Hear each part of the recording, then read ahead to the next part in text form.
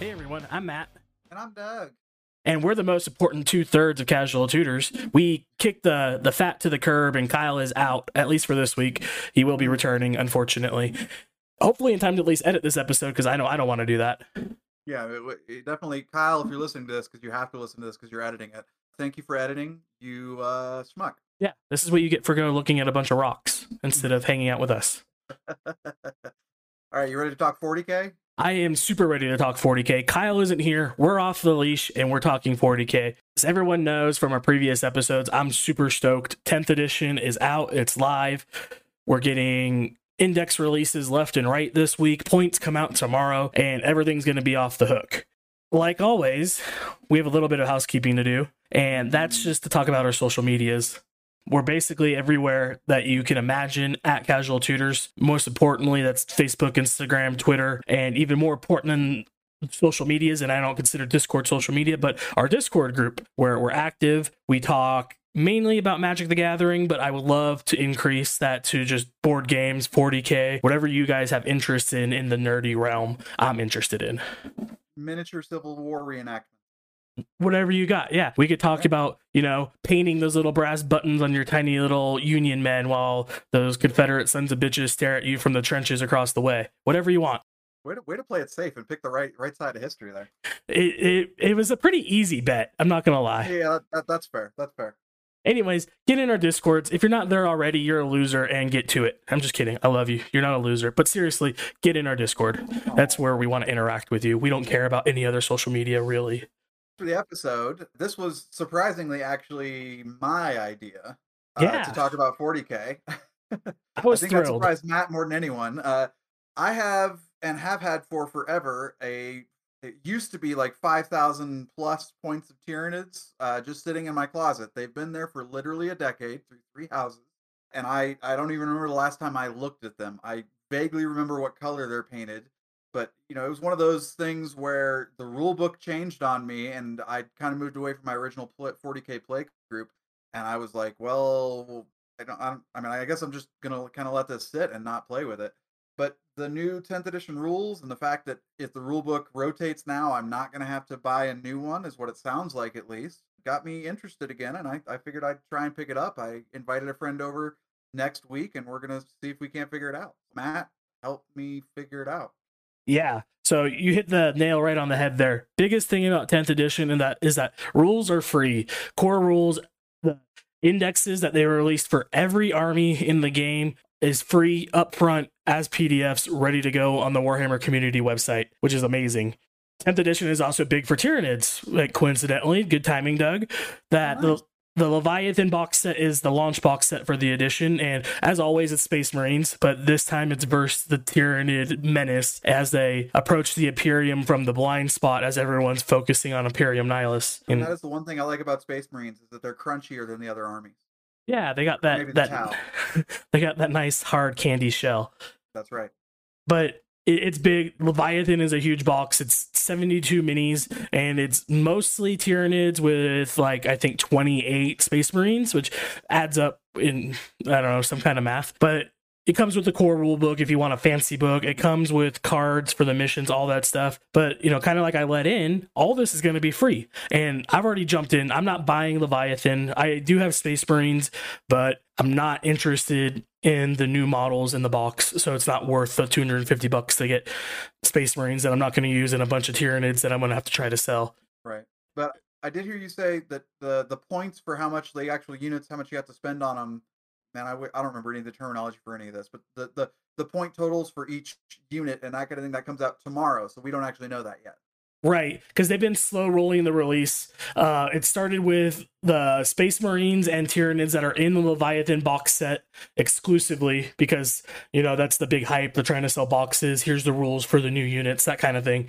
And then over the past week, they've released the rules for every other army and the rest of the Space Marines and the rest of the Tyranids. So everyone has their rules now, and there's definitely some winners and losers. There's a lot of hurt feelings floating around in the universe right now. That we'll definitely touch on. But I was surprised to find that this was pretty easy to find. I literally just Googled new 40K rules and it came up first thing on the Google search, and it was 2 clicks from there to basically have the core rule book, the quick start guide, and then I had to scroll down quite a bit to find the Tyranid index question mark. But there was no credit card for any of it, so that's again, I'm on board with that for sure. Yeah, the Warhammer community team is definitely probably the team within Games Workshop that is on their game the most. Sometimes they even release stuff early by accident, like oopsies, but when it comes to finding what you want, they have a relatively user-friendly website.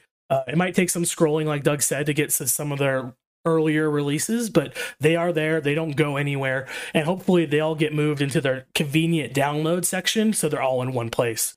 But, everything is there, kind of like we mentioned. Well, like I said, I'm not buying the Leviathan box set, so I'm not going to have a rulebook right off the bat. So instead, I downloaded all these PDFs. I have 6 armies, so it's a lot of shit. I downloaded the indexes for each of my armies, and I cut off all of the data cards, and I just included the army and detachment rules and bound them all into one PDF, and I hit Office Max as we were running errands today, and they're, as we speak, printing me the core rules, the quick start rules, awesome keyword cheat sheet that someone on Reddit was awesome enough to put together, and all the index rules for my armies, and they're going to spiral bound it for me. So I'm getting my own book for $30 rather than $250 with the box. So you still like the paper then? You're not out there with a tablet or anything like that? So I'm hybrid. I definitely like having like the bigger section of rules and the core rules there to be physically referenced, because you'll find some people don't trust the internet, even though it's in black and white right in front of you. But when it comes to armies themselves, and this might change because now they're moving away from having like full pages of paper to describe your unit to having, slightly bigger than index card size unit sheets to describe your units. So maybe I'll stick to all paper, but I usually use an app to make my army and show me the characteristics of my units. Okay.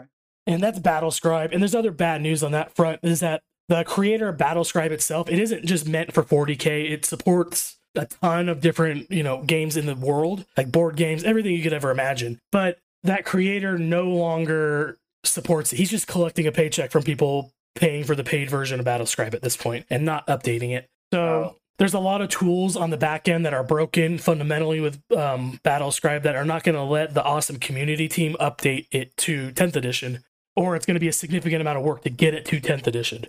I mean, that sounds like it's an opportunity for Games Workshop to come out with their own app. And that's the nice part, is that they do have their app, and supposedly for 10th edition, they scrapped it because it was total shit and started from the ground up with a new developer, and it's supposed to be awesome from what the couple beta testers that I've heard speak up on Reddit have talked about. Cool. Is it also supposed to be free, or?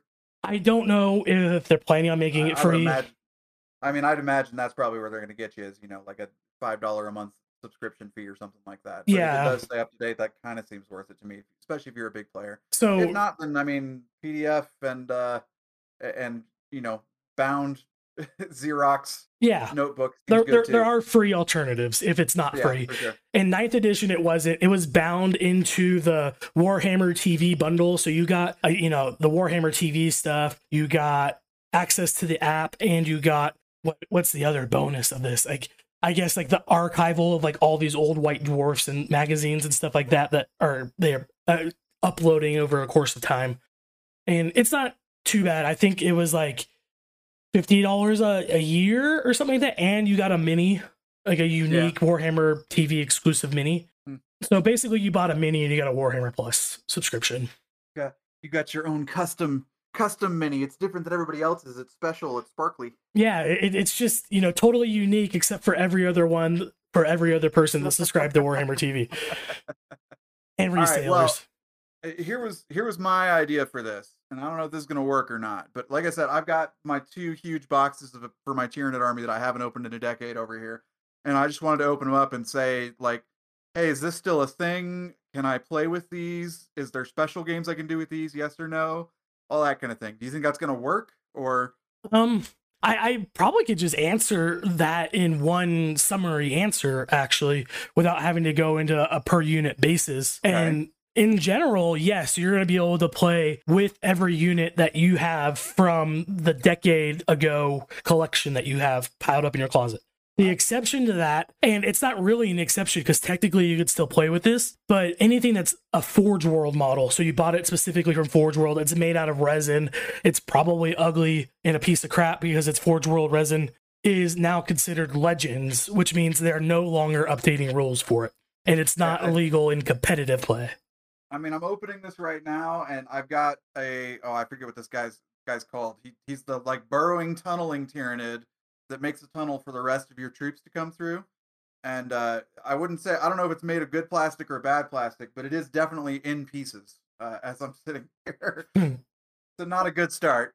Yeah, I'm not too familiar with Tyranids in general. Just the ones that I've killed, because the only good Tyranid is a dead Tyranid.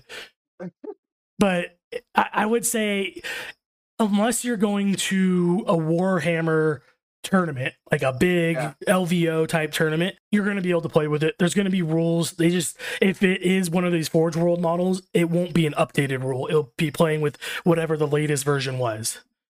Whether that came out last year. I'm not worried about like anything that official. I'm just like, hey, I'm going to see if I can play with this kind of thing. Yep. Then you will 100% of your units you will be able to play with. No problem. And that's kind of the great thing about casual 40k is that nothing ever goes bad. They move stuff into Legends, like old models that they just either aren't popular, so they're phasing out to bring in new stuff or whatever. But you just reference those rules from when they were current, and that's legal, even if they're ridiculously broken or ridiculously bad. Nice. Yeah, so it's pretty awesome. Well, the other things I'm seeing in this big box I've got here is my Winged Hive Tyrant, whose wings are no longer attached, of course. Like 4 Carnifexes, another one of the burrowing guys with a different mouth, a Swarm Lord, another Swarm Lord, I think. No, that's my Hive Tyrant, never mind. And then a Tervigon that makes the Termagants, because I definitely have a full briefcase that's basically just gaunts and nothing else. Yeah, gaunts are the backbone of your army. Yeah, all that sounds current, playable, still stuff that everyone touches. Carnifex has got a big glow up. They now can run in squads of, I think, up to 3, and they get bonuses to their movement if they get attacked or a member of their squad gets attacked, so they get like extra fast across the board as your opponent tries to kill them, stuff like that. Old One Eye is a character Carnifex that can be inserted into the squad, so that's another cool thing. I don't have a model of it, but I've kind of like said designated one with a top hat before and been like, this is Old One Eye. Yeah, and I don't think the model for Old One Eye is particularly unique for Carnifexes either. So that's just kind of how it works anyways. Maybe like if you got to painting it, they just paint it slightly different if you want it to be a permanent Old One Eye or whatever. So I'm looking through the Tyranid index here, and it looks like there is now a named Winged Hive Tyrant as well, the Parasite of Mortrex. So that's interesting. Yeah, and it's not named. Named in 40k refers to like now they'll have the keyword epic hero in the bottom of the card. Okay. The Parasite is something that they brought last year as like a late 9th edition release for Tyranids, and it references a Tyranid from lore that never really existed in the game. And in 9th edition, it still kind of works that way because I think it makes Ripper Swarms when it gets successful attacks against an opponent or something like that. But in lore, basically, it's like a giant tarantula wasp that goes around the battlefield impregnating its enemies with, its young that eat it from the inside out. Yeah, the two on the card here that I'm looking at, it has 2 abilities. One is called Parasitic Infection, which seems fairly self-explanatory. And the other one is called It Itches! ! Yeah. Which is awesome. Yeah, it's really great. And like, it's particularly funny when you talk about Xeno races because everything on a data card and everything in the lore of 40k comes from the perspective of the Imperium. So some of them will have ridiculous names and abilities and stuff like that. And there's a new unit in the box called like Van Ryan's Leapers or something like that. Like it's fun to see all the different nomenclature that comes from the Imperium to describe something alien. Yeah. Well, I did find out what my 2 burrowing guys are called. They're called Trigons. Yep. So I'm rocking 2 of those. And then I know in my other briefcase here, it's like all Gaunts with some Tyranid warriors, some a couple Ripper Swarms, a couple Raveners, and some Gene Stealers, which when I originally started playing, Gene Stealers were completely useless. So I hope that's not the case anymore. They have ups and downs. I think last edition they finished pretty high. I haven't really looked at them this edition. I would imagine they've always been kind of the middling, like okay to take, but not like the most competitive thing. Yeah, absolutely. And they're cool. The coolest thing about them is that if you have a Gene Stealer cult army, you could play your Gene Stealers in that army too. But a whole another discussion, a whole another army. Yeah, so everything I know about 40k lore is essentially from the All Guardsman Party fanfic, and it goes pretty deep into that with Gene Stealers and a lot of other things. And then Magic did it a bit too with the 40k set, where they went really, really deep into the Gene Stealer lore of like these are humans, but are they? Question mark. So there is some of that. Yeah, they're just worshiping the hive mind, but they don't actually know what they're worshiping is this all devouring alien species that cares nothing for them, is just using them as a beacon to pull themselves through the galaxy on. Yeah, it is pretty cool. I've only ever really read Gene Stealer cult lore from the perspective of Space Marines, so it's always just about finding the infection and killing them.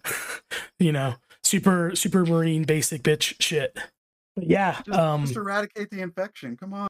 yeah, find the head, cut it off. Nothing more complicated than that.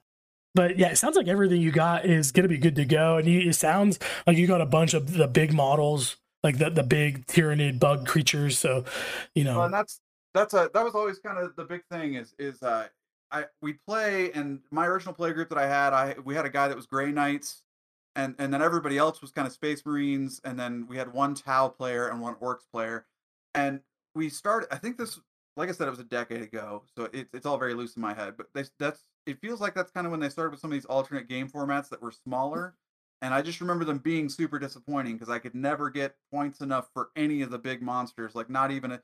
It would be like everyone else had a squad of Space Marines that had great saves and everything, and I'd be sitting there with like I could bring in Gaunts, but they wouldn't be able to even scratch the Space Marines, or I could bring like one Carnifex to a squad thing, and that's just not going to work out.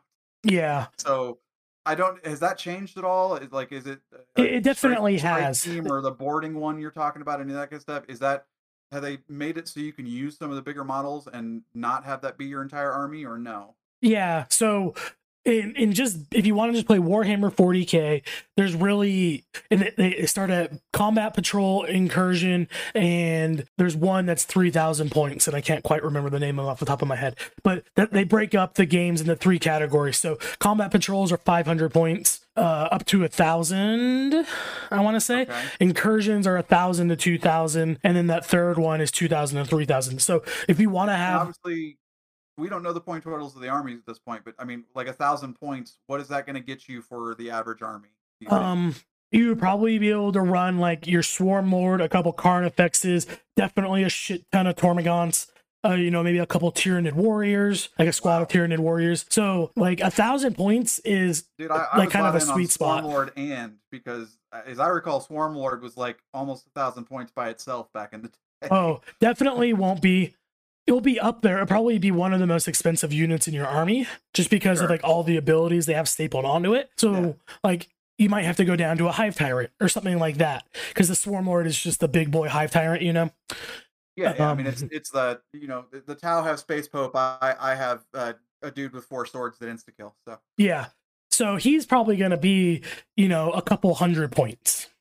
okay, that So seems fairly reasonable. yeah, and there's that trade-off, and they talk about this in Star Wars Legion, not to like delve into another miniature game, but over there the number of activations you have in your army is real big. So by bringing something like the Swarm Lord in 40k, you're essentially having less activation, less units to utilize during your turn. Right. But it's a trade-off. I mean, you could bring a Swarm Lord, and like the only requirements now for army building is that you have to bring one character, and then you could bring up to 3 of the same type of unit in any other category, except for battle line. You could bring up to 6 units of the same type. So, And what is battle line? so battle line's like your basic bitch Tormagant, that kind of thing. Okay. Yeah. Just the fodder, the everyday, like the plain Jane Space Marine, that kind of thing. Those are battle line units. Gotcha. So you could like bring your Swarm Lord and then bring 6 squads of 20 Tormagants, and then that adds up to 1,000 points, and that could be your army if that's all you want. And I totally forgot. I'm in my briefcase now, and I totally forgotten this, but I have like a couple dozen gargoyles that look pretty as all get out with this orange wings that my brother put on there for me when I was painting this army Yeah. together. and I'm excited about that. That's gonna be sweet.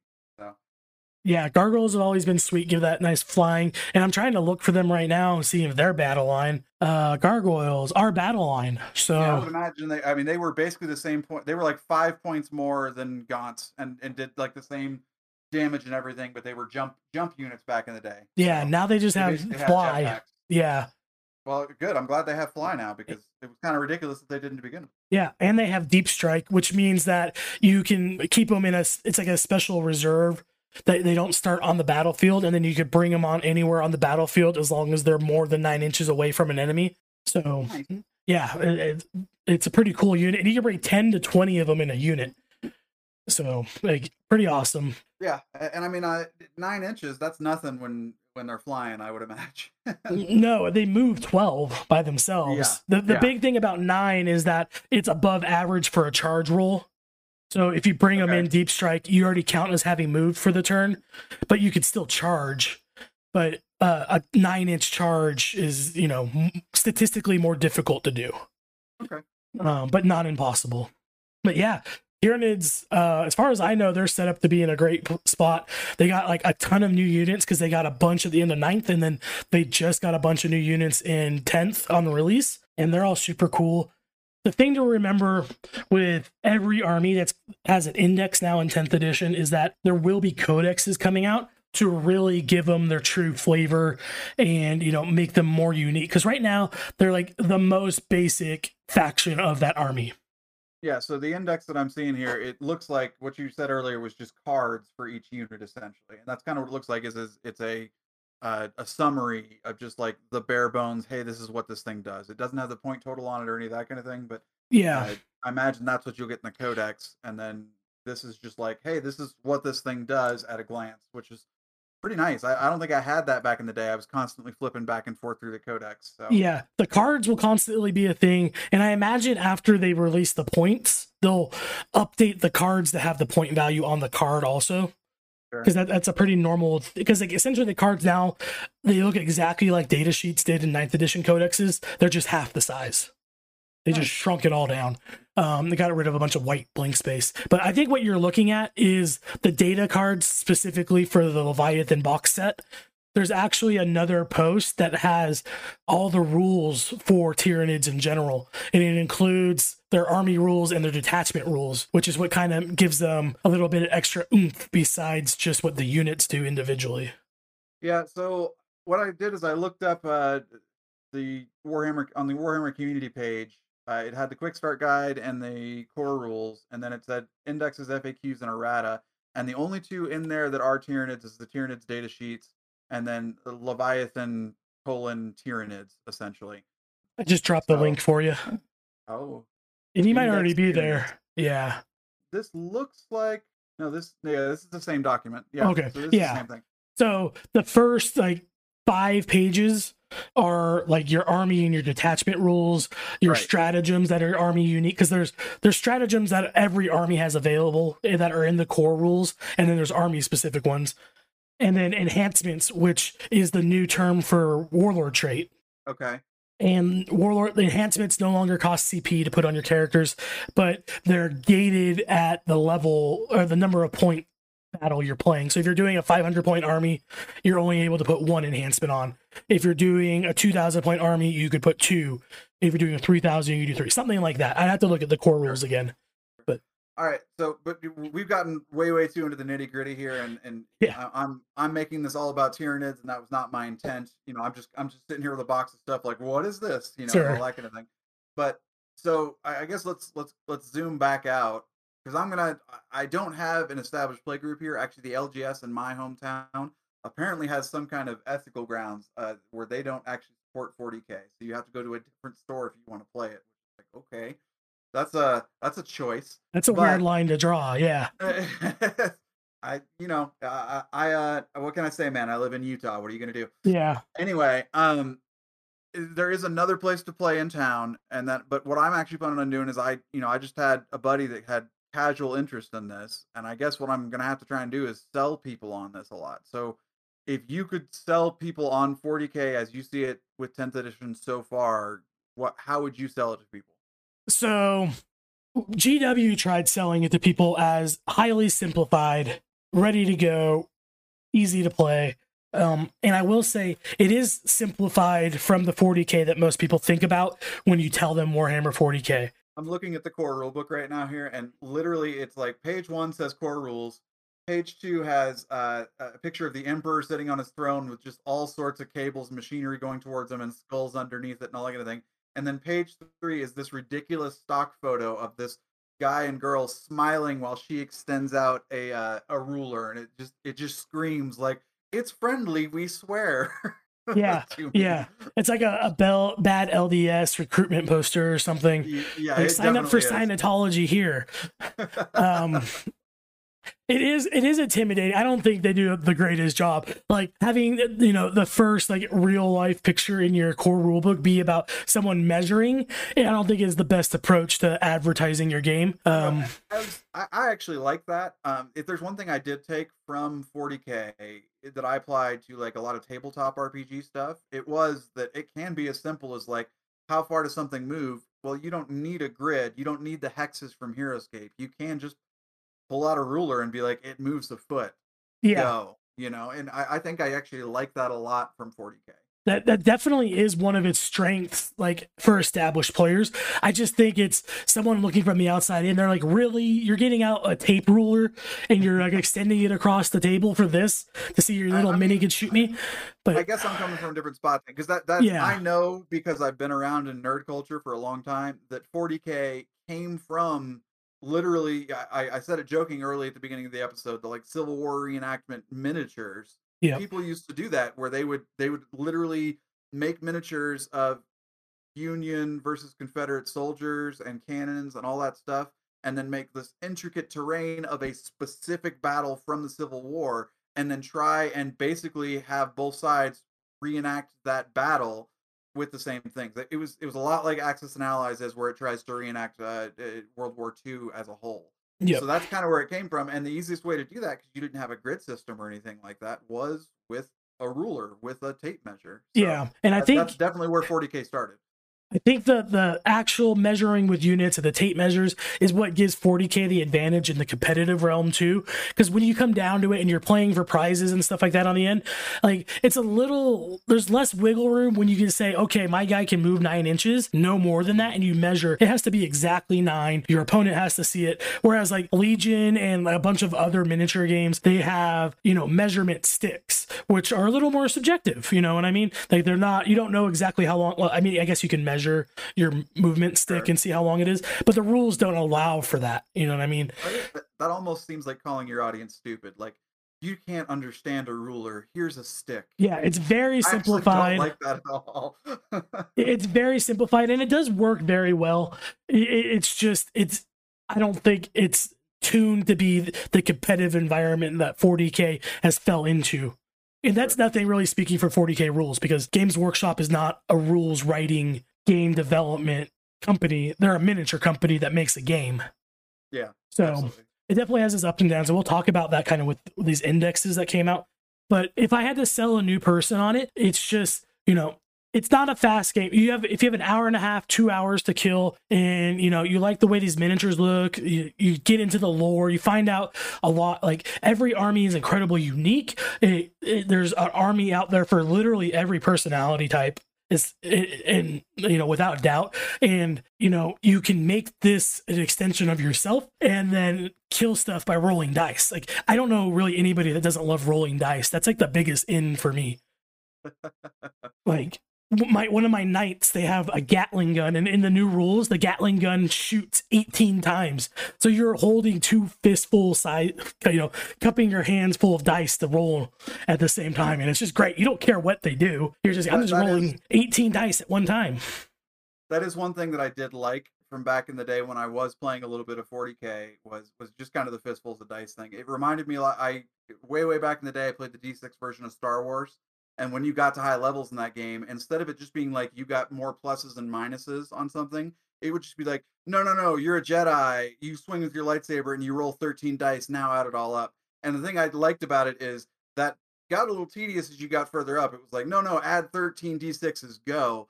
Whereas 40K doesn't make you do that. It's just like, okay, you have to hit this number. So immediately when you roll this, anything that's like a 2 or below, just throw that away. You know it's a miss. Don't worry about it. Yeah. It is super easy to understand. Like the system is well established and it's really quick to pick up. Even when they start talking about D3s where you're like taking half of the die result and rounding up or whatever, it's still super intuitive once you get going. You're like, oh, I'm just looking for 4. So everything that's not a 4 or above, it goes bye-bye.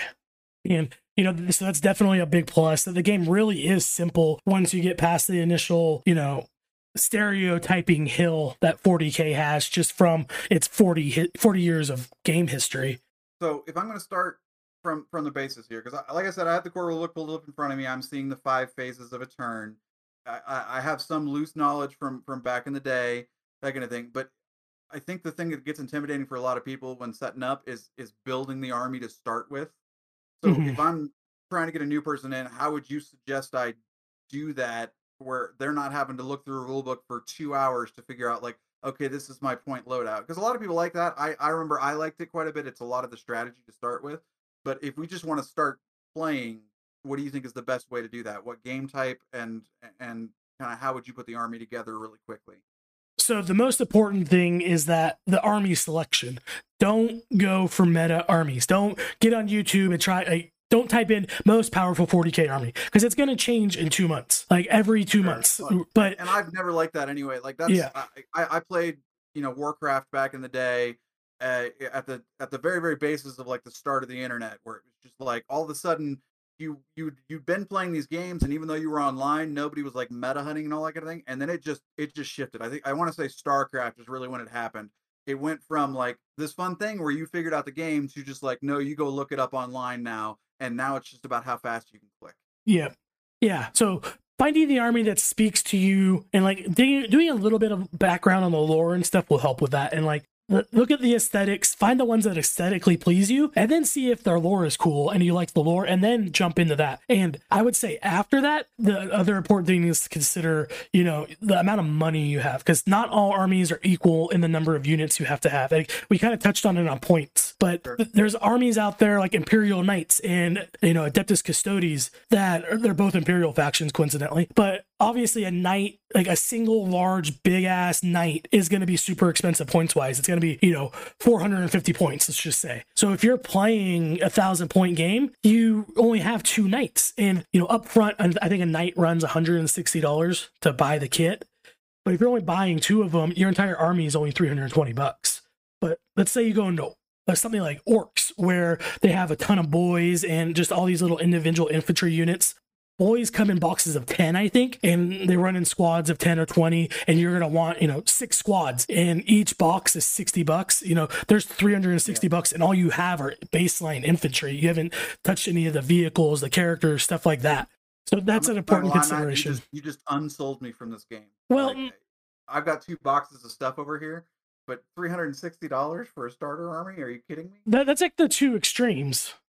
Sure. Like, I mean, that isn't even an orc starting army. I'm not trying to sell people on orcs. But, you know, that is if you want to do like 1,000, like I said, I was using 1,000 points as an example. I would recommend, and Games Workshop set this up perfectly during 9th edition, they have these boxes called combat patrols, and each army has a combat patrol, and right out of the box, it's roughly 500 points. Okay. Some of them are more, some of them are less. And it will be exactly the points that you want, essentially, and just get straight into Combat Patrol, which is, I'm guessing, a sub-game. It's just the 500-point level of normal 40K. Okay. So you play on a slightly smaller battlefield. You can have, like, less enhancements. You start with less CP, but the game otherwise works exactly the same. Okay, so is that like the new Kill Team, or no? Kill Team still exists. Kill Team is like a whole separate game. I don't know a lot about Kill Team, but like it uses, you know, a movement ruler instead of inches and stuff like that. It's like the simplified, it's a completely separate thing that's going to use a completely separate rule book. Is that going to be part of the 10th edition update, or no? Kill Team so is really, entirely separate. Yep, and they just had Kill Team like 2.5 or something released last year. That's a whole nother realm, and that's where, you know, I was talking about, you have to buy like 6 boxes of boys if you want to have troops for an orc army. You buy 1 box of boys and you have your Kill Team. Okay. And the same, you're I'd heard that terminology just described as a cheaper way and a simpler way to play 40K. Simpler, not necessarily in rules, but in and just like it doesn't take as long. Generally, Yeah. it's got a lot of things figured out for you, that kind of thing. The games are faster, but I think where they've started taking Kill Team, it's 100% a different game. Like, you can use the same units back and forth. Like, you could take your squad of 10 orcs and use it as a kill team, and vice versa. But the way they interact in Kill Team is different. Like, the way they take wounds and die, they get, fatigued and stuff like that in Kill Team that doesn't happen in 40K. It's much more microtransaction-y in-game. Not that you're paying more, but like in-game currency, I guess, essentially.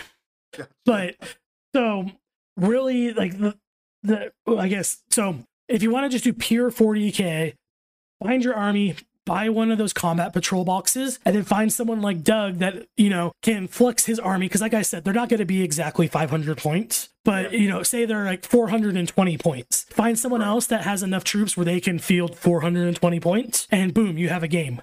And I think those boxes run from $120 to $150. So they're a much better value than buying units individually.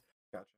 So now talking about game types that are different, and my favorite one, and this just came out at the end of 9th edition, is called boarding actions. And I've talked about this a little bit in our previous episodes, but you mentioned this at least, and it did kind of pique my interest. Yeah, essentially what it is you are part of a boarding action. And in 9th edition, you're boarding these space hulks that have been set adrift in space by the powers of chaos. And there's a whole salvaging.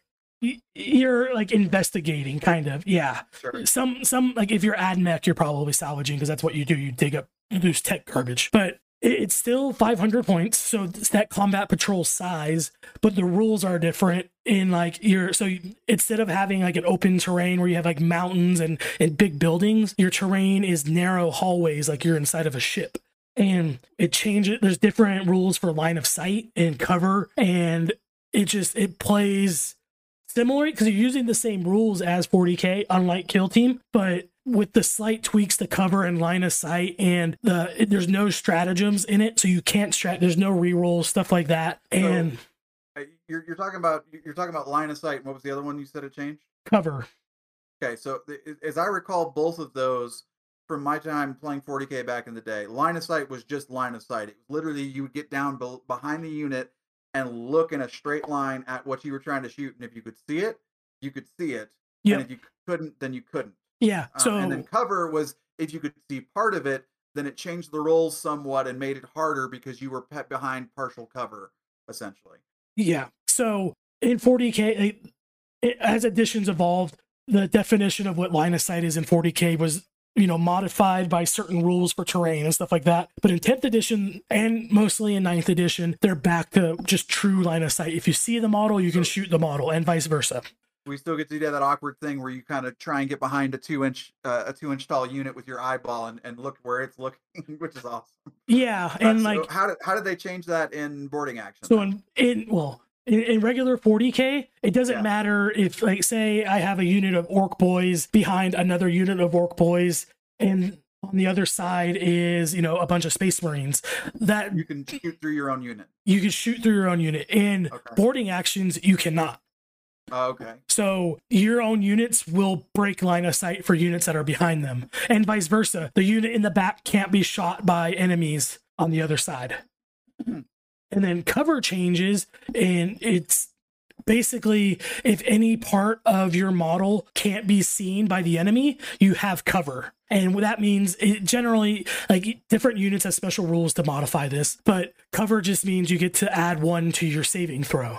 I mean, saving throw, you probably are aware, Doug, but saving throw is basically your enemy shoots at you, they roll to hit. If they hit you, they roll to wound. If they wound you, you have to make a saving throw. And on your data sheet, it tells you what your save is. The most common one is like a 4-up. So you have a 50% chance of saving that. If you're in cover, you get +1 to that. So any rolls of 3 or greater, you have saved. So slightly different than normal 40K. In normal 40K, it depends on what kind of terrain you're hiding behind, whether you get cover or not. And I haven't looked at the core rules too hard about cover because it has changed slightly for 10th edition. But in general, you're basing your cover on if you're within a certain piece of terrain. Obviously, in boarding actions, you're inside a spaceship, quote unquote, so you're always in terrain. So they just do it based on if any part of your model can't be seen, which makes sense. Like if you're hiding behind a corner and your arm is sticking out, they have less of a chance of shooting your arm than they would if your entire body was sticking out. Yeah. And good news, I just checked in the core rulebook. It does let you control F things. So yes. Yeah, it is a full-fledged PDF. Huge when I try playing this all by myself next week without any hint of what I'm doing. So yeah, but that's boarding actions in a nutshell. It is very fun. It is much faster than even a regular combat patrol size 40K game. And, without stratagems and stuff like that, it's just pure outmaneuvering your opponent to accomplish whatever the mission is for that boarding action. And they all will have unique ones. Right. So for someone in my position then, where I'm just trying to get back into it and introduce somebody else to the game at the same time, and we're obviously going to be looking at a rule book for a significant amount of stuff as we figure out just, hey, what we're doing to start with. Would you suggest starting with normal 40K or with boarding action? I would just say or with something else. Normal 40K at that 500 point-ish level, and just don't even worry about how big your battlefield is. Like, just play on your table and then use random things from your house as terrain, and just make I've definitely done that. I've built terrain out of Legos. I've used frying pans and all that kind of thing.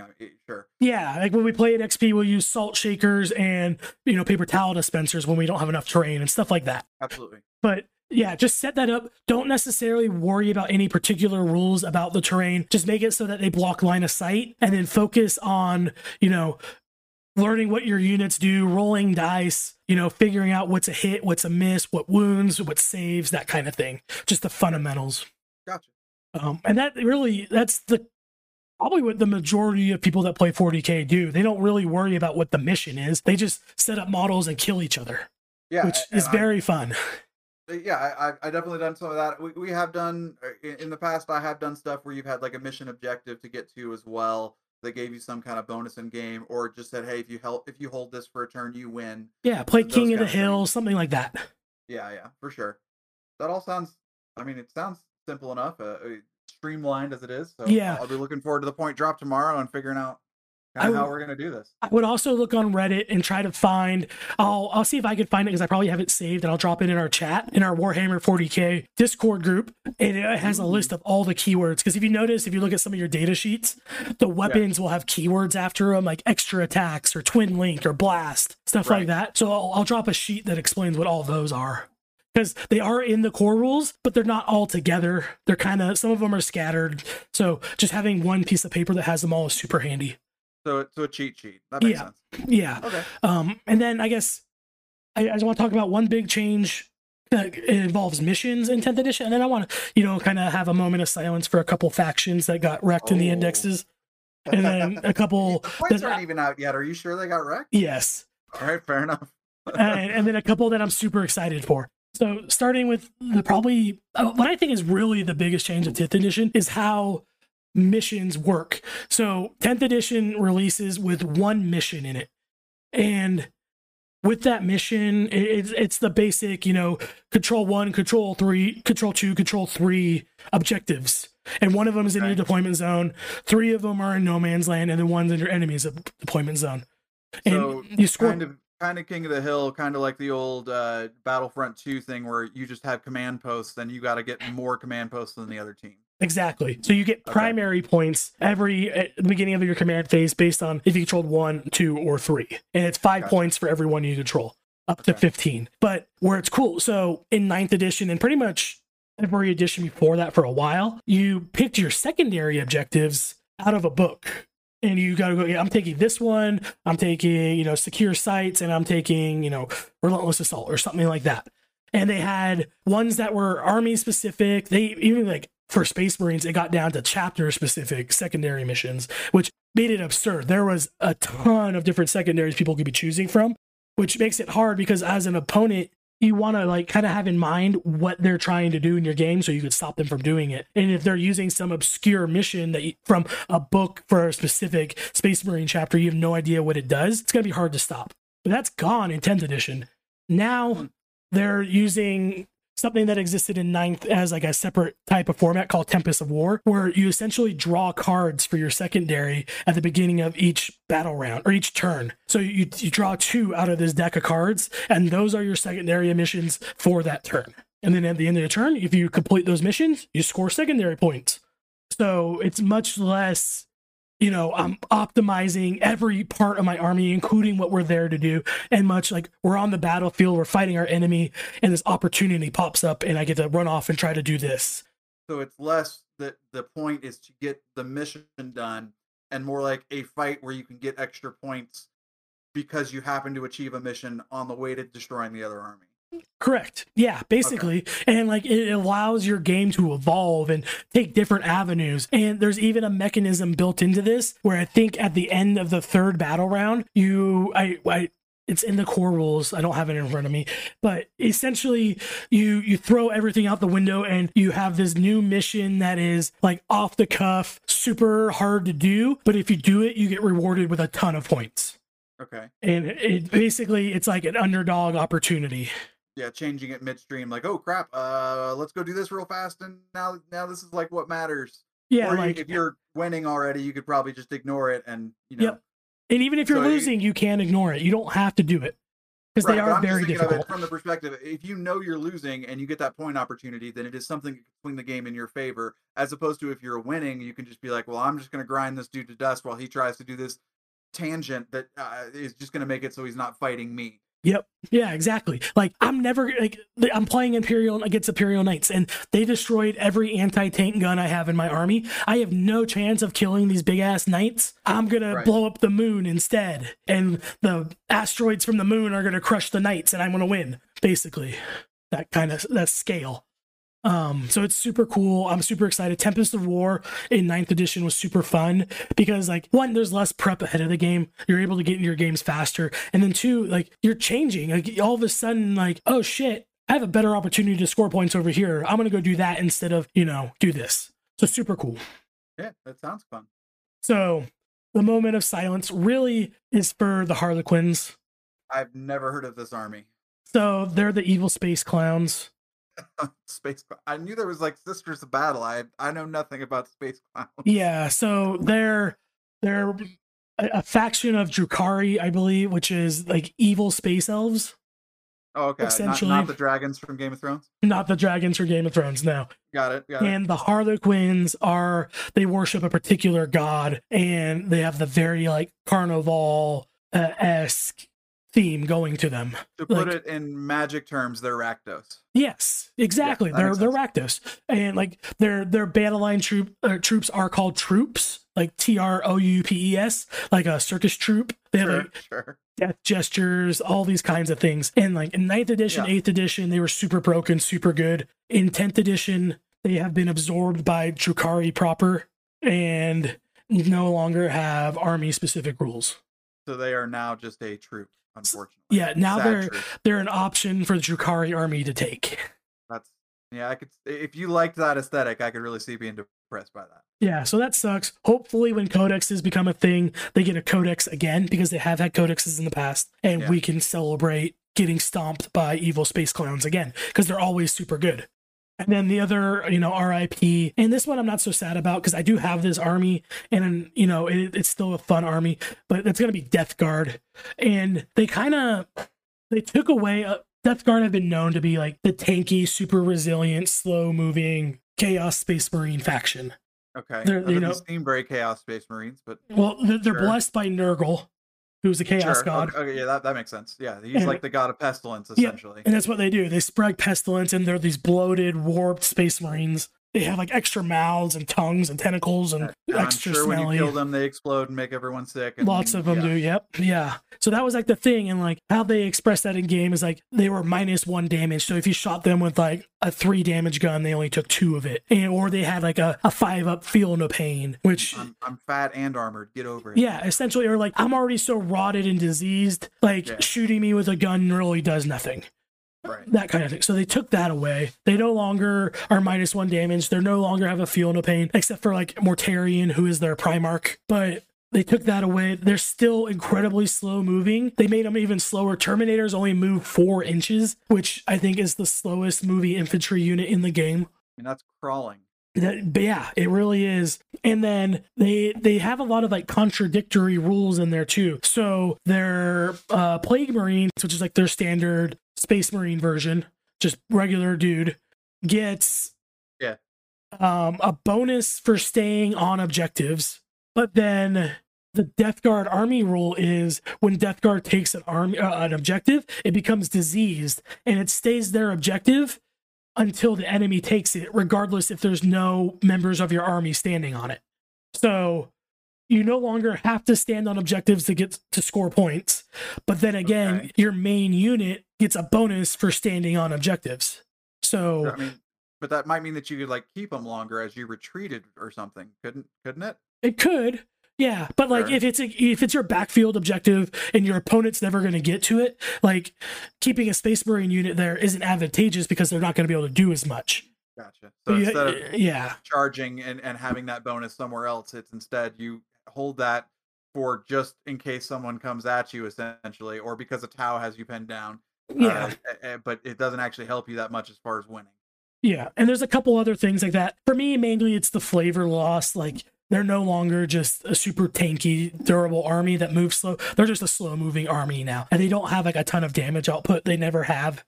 Mm-hmm. So, you know, it's kind of meh. They're going to be probably a meh army for a while, but they will be balanced. Like I said, wait 2 months, your army's going to be different. So I'm not too low on it. I still think, like, I'm going to just say, you know, fuck the bonus my Plague Marines get for standing on an objective. I'm going to do stupid shit, like shove 10 of them in a rhino and charge up the field. Which, if you don't know what a rhino is, it is not an animal. I'm not shoving a bunch of Plague Marines up a rhino's ass. As I recall, it is an armored personnel carrier. Yes. Or a tank, essentially. Yes. So, I mean, and like, those two armies have a lot of doom and gloom going on the internet. And for all those people, you know, I'm sorry. It does suck. It will get better. It always does. Death Guard has been up and down constantly. Harlequins, I don't know what to tell you. They never not been an army since they became an army. So hopefully that gets fixed for you dudes. But yeah, that's kind of the bottom two for me. I got to imagine making the whole thing new is screwing with a lot of stuff. I wouldn't be surprised if, you know, you end up with more armies that used to be armies that get dropped. Because I remember the reason I remembered Sisters of Battle was because forever they didn't have a codex back from when I played, and I know there was a whole bunch of other sub factions and that kind of thing that were that exact same way. So I'm sure they'll get around to fleshing everything out eventually. We'll just kind of have to see what happens. But I'm excited to try this out. Yeah. And speaking of starting from scratch and starting new, here is a word talking about how you can start a podcast using the tools from Spotify. Anyways, it's ending on a high note. Armies I'm super excited for. Tyranids, I think, are going to be in a great place. So, Doug, I know you're going to have a lot of fun with them. Army I'm super excited for, and I've already talked about a couple times, are Imperial Knights. I do have a Knight army. In 9th edition, they had this codex that was good. It wasn't great. It wasn't bad. It was like right at that 50% win mark, which is what you want. And it was like pure flavor. And unfortunately, kind of a consequence of that pure flavor was that some of their game rules were a little more complicated. They had to keep track of chivalric points. And at a certain point level, they became honored. And that would change X, Y, and Z. And you get these extra benefits. But if you lose points, you lose, you know, A, B, and C on this side. But keeping track of that was just something extra on the game that you're already trying to keep track of a bunch of different things. But now in 10th edition, you select your chivalric code at the beginning of the game, same as you did in 9th, but instead of getting chivalric points, you just get it, and you get a benefit. So one of them is Layla the Tyrants, and this is probably the better of the two, but it is reroll hit rolls of 1 and wound rolls of 1. All of your knights in your army. And this is an edition where they said there's going to be minimal rerolls, which was a lie. They just gave an entire army rerolls. You said hit rolls of 1, wound rolls of 1. What does that mean? So when you are attacking an enemy, you start out by making a hit roll. And usually it's based on your ballistic skill that's on your data card. And usually they're like, 3 up or something like that. So you roll your dice. 3 or more. Yep. You roll your dice. Normally you take out everything that's a 1 or a 2 because 3 or more scores hits. But in this case, all your 1s you get to roll again and try to get 3s. Oh, okay. Yep, and then you do that again for the wound roll. So that's ridiculous. Yep, you're picking up a lot of extra dice and getting a second chance essentially. So that's army wide if you choose that particular coach chivalric. And then for that one, your mission is to kill your enemy's warlord, which is something you're trying to do every game anyways. And if you accomplish this mission, you become honored and you get 3 extra CP at the beginning of your next command phase. That's CP to spend on stratagems, essentially. Okay. Which 3 just out of nowhere for killing a warlord is big. Like most of I think all of them for knights cost 1 CP. There might be one that costs 2. But and you get CP every 2 a turn, essentially. 1 at the beginning of your turn and 1 at the beginning of your opponent's turn. So just to get 3 right on top of that, you're like stacked for the game. You don't have to worry about it anymore. Right, you can do pretty much whatever you want as far as stratagems are concerned. Yep. And then the second coach of Valric that you could choose instead is +1 to your movement, advance, and charge rolls, which is okay. It's pretty cool. Like extra movement is always good. Yeah. And then the mission for that is to control 1 or more objectives in your opponent's deployment zone. And then once again, if you accomplish that, you get the 3 CP and you become honored. So you're probably asking what honored means. Another army-wide rule is that Imperial Knights have a 6-up feel no pain. Okay, so if they roll a 6 or more, they just get to ignore damage? Kind of. So this happens after the hit roll and save wound when you're like being the target of an attack. So say Doug's Tyrannid, spat acid on my Imperial Knight and I saved 1 wound and I took 2 and they're 3 damage each. I will then roll 6 dice, essentially. And there's some nuance to this, but you roll 6 dice, and then every 6 up, or every 6, you don't take that point of damage. Gotcha. So it reduces the amount of damage you're taking. Yeah. When you become honored, your Imperial Knights now have a feel no pain of a 5+.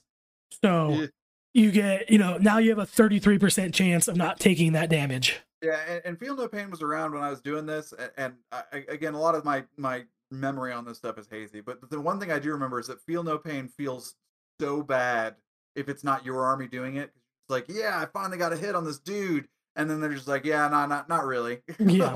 I don't really care.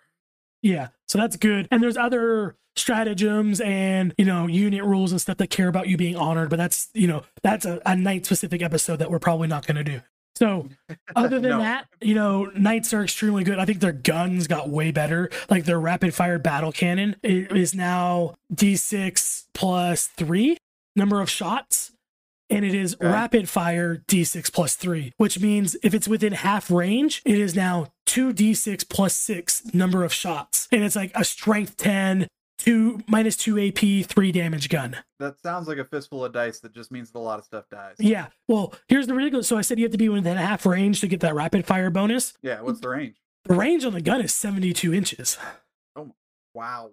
So if anything within 36 inches of you is taking like a minimum of 8 shots from this gun that is just going to wreck. Within 3 feet. So any melee army is just going to lose half their stuff just trying to charge into you. Quite possibly, yeah. And and then like I already mentioned, the Gatling cannon that has 18 shots base. So like Knight guns got very good. They got some huge bonuses. Like I'm not even going to touch on like the Knight Valiant and stuff like that because they're all super sweet. But another big change for Knights is that they changed the towering keyword. So now towering just essentially means true line of sight. So basically in 9th edition, towering meant that they couldn't be hidden behind terrain because there was a rule for terrain called obscuring. If you're behind a piece of obscuring terrain, you couldn't be seen regardless of what line of sight said or something like that. Right. Now knights could still be seen behind the terrain, but now they can see everything on the other side of the terrain as well if they have line of sight. So there's really no hiding from knights anymore. You have to be much more careful. That's, yeah. I mean, not being able to hide is bad. Yeah. So very excited to play my knights and get them out. It's probably my army that I'm closest to having fully painted too. So you said you were going to list off a couple armies here, and then you got totally lost. I got really deep in Knights. Imperial Knights. Super excited. Yeah, we won't even mention the other army. I was going to say Custodes because they're still kind of cool, but whatever. It all sounds like Space Marines to me. It all matters is that Imperial Knights are going to be sweet, and I'm super excited. Anyways, Doug, do you have any more questions like right now off the top of your head? I'm sure I'm going to crack a book on this in a couple days and be like, why didn't I ask about this? But I am at least excited to try it out, to try and get back into it and blow the dust off of my massive army that's just been in a closet for forever. So yeah. I'm super excited. I haven't played 40K in months just because of my work schedule. So like 10th edition is like, I need to move to Idaho as fast as I can and jump in a game store. But well, I happen to know where you're going. There's an absolutely massive, excellent game store up there. So yes, you'll be happy. There's several. There's 3 within 5 minutes of my work. Well, there you go. Yeah, so super excited. Anyways, if you guys love 40K, if you're interested in 40K, or you just flat out think we're crazy for even talking about 40K, hit our Discord, let us know, jump on our Twitter, Facebook, Instagram, whatever your, flavor of the month is, let us know. We want to talk to you about it. We won't try to convince you to play 40K, but it might seem that way.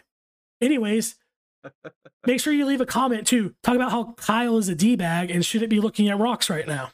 Matt. I'm Doug. And we're 2/3 of the casual tutors. We're what really matters. Right. I think I'm supposed to say thanks for listening instead of making some kind of, obligatory outro. Yeah. Anyways, talk to you guys later.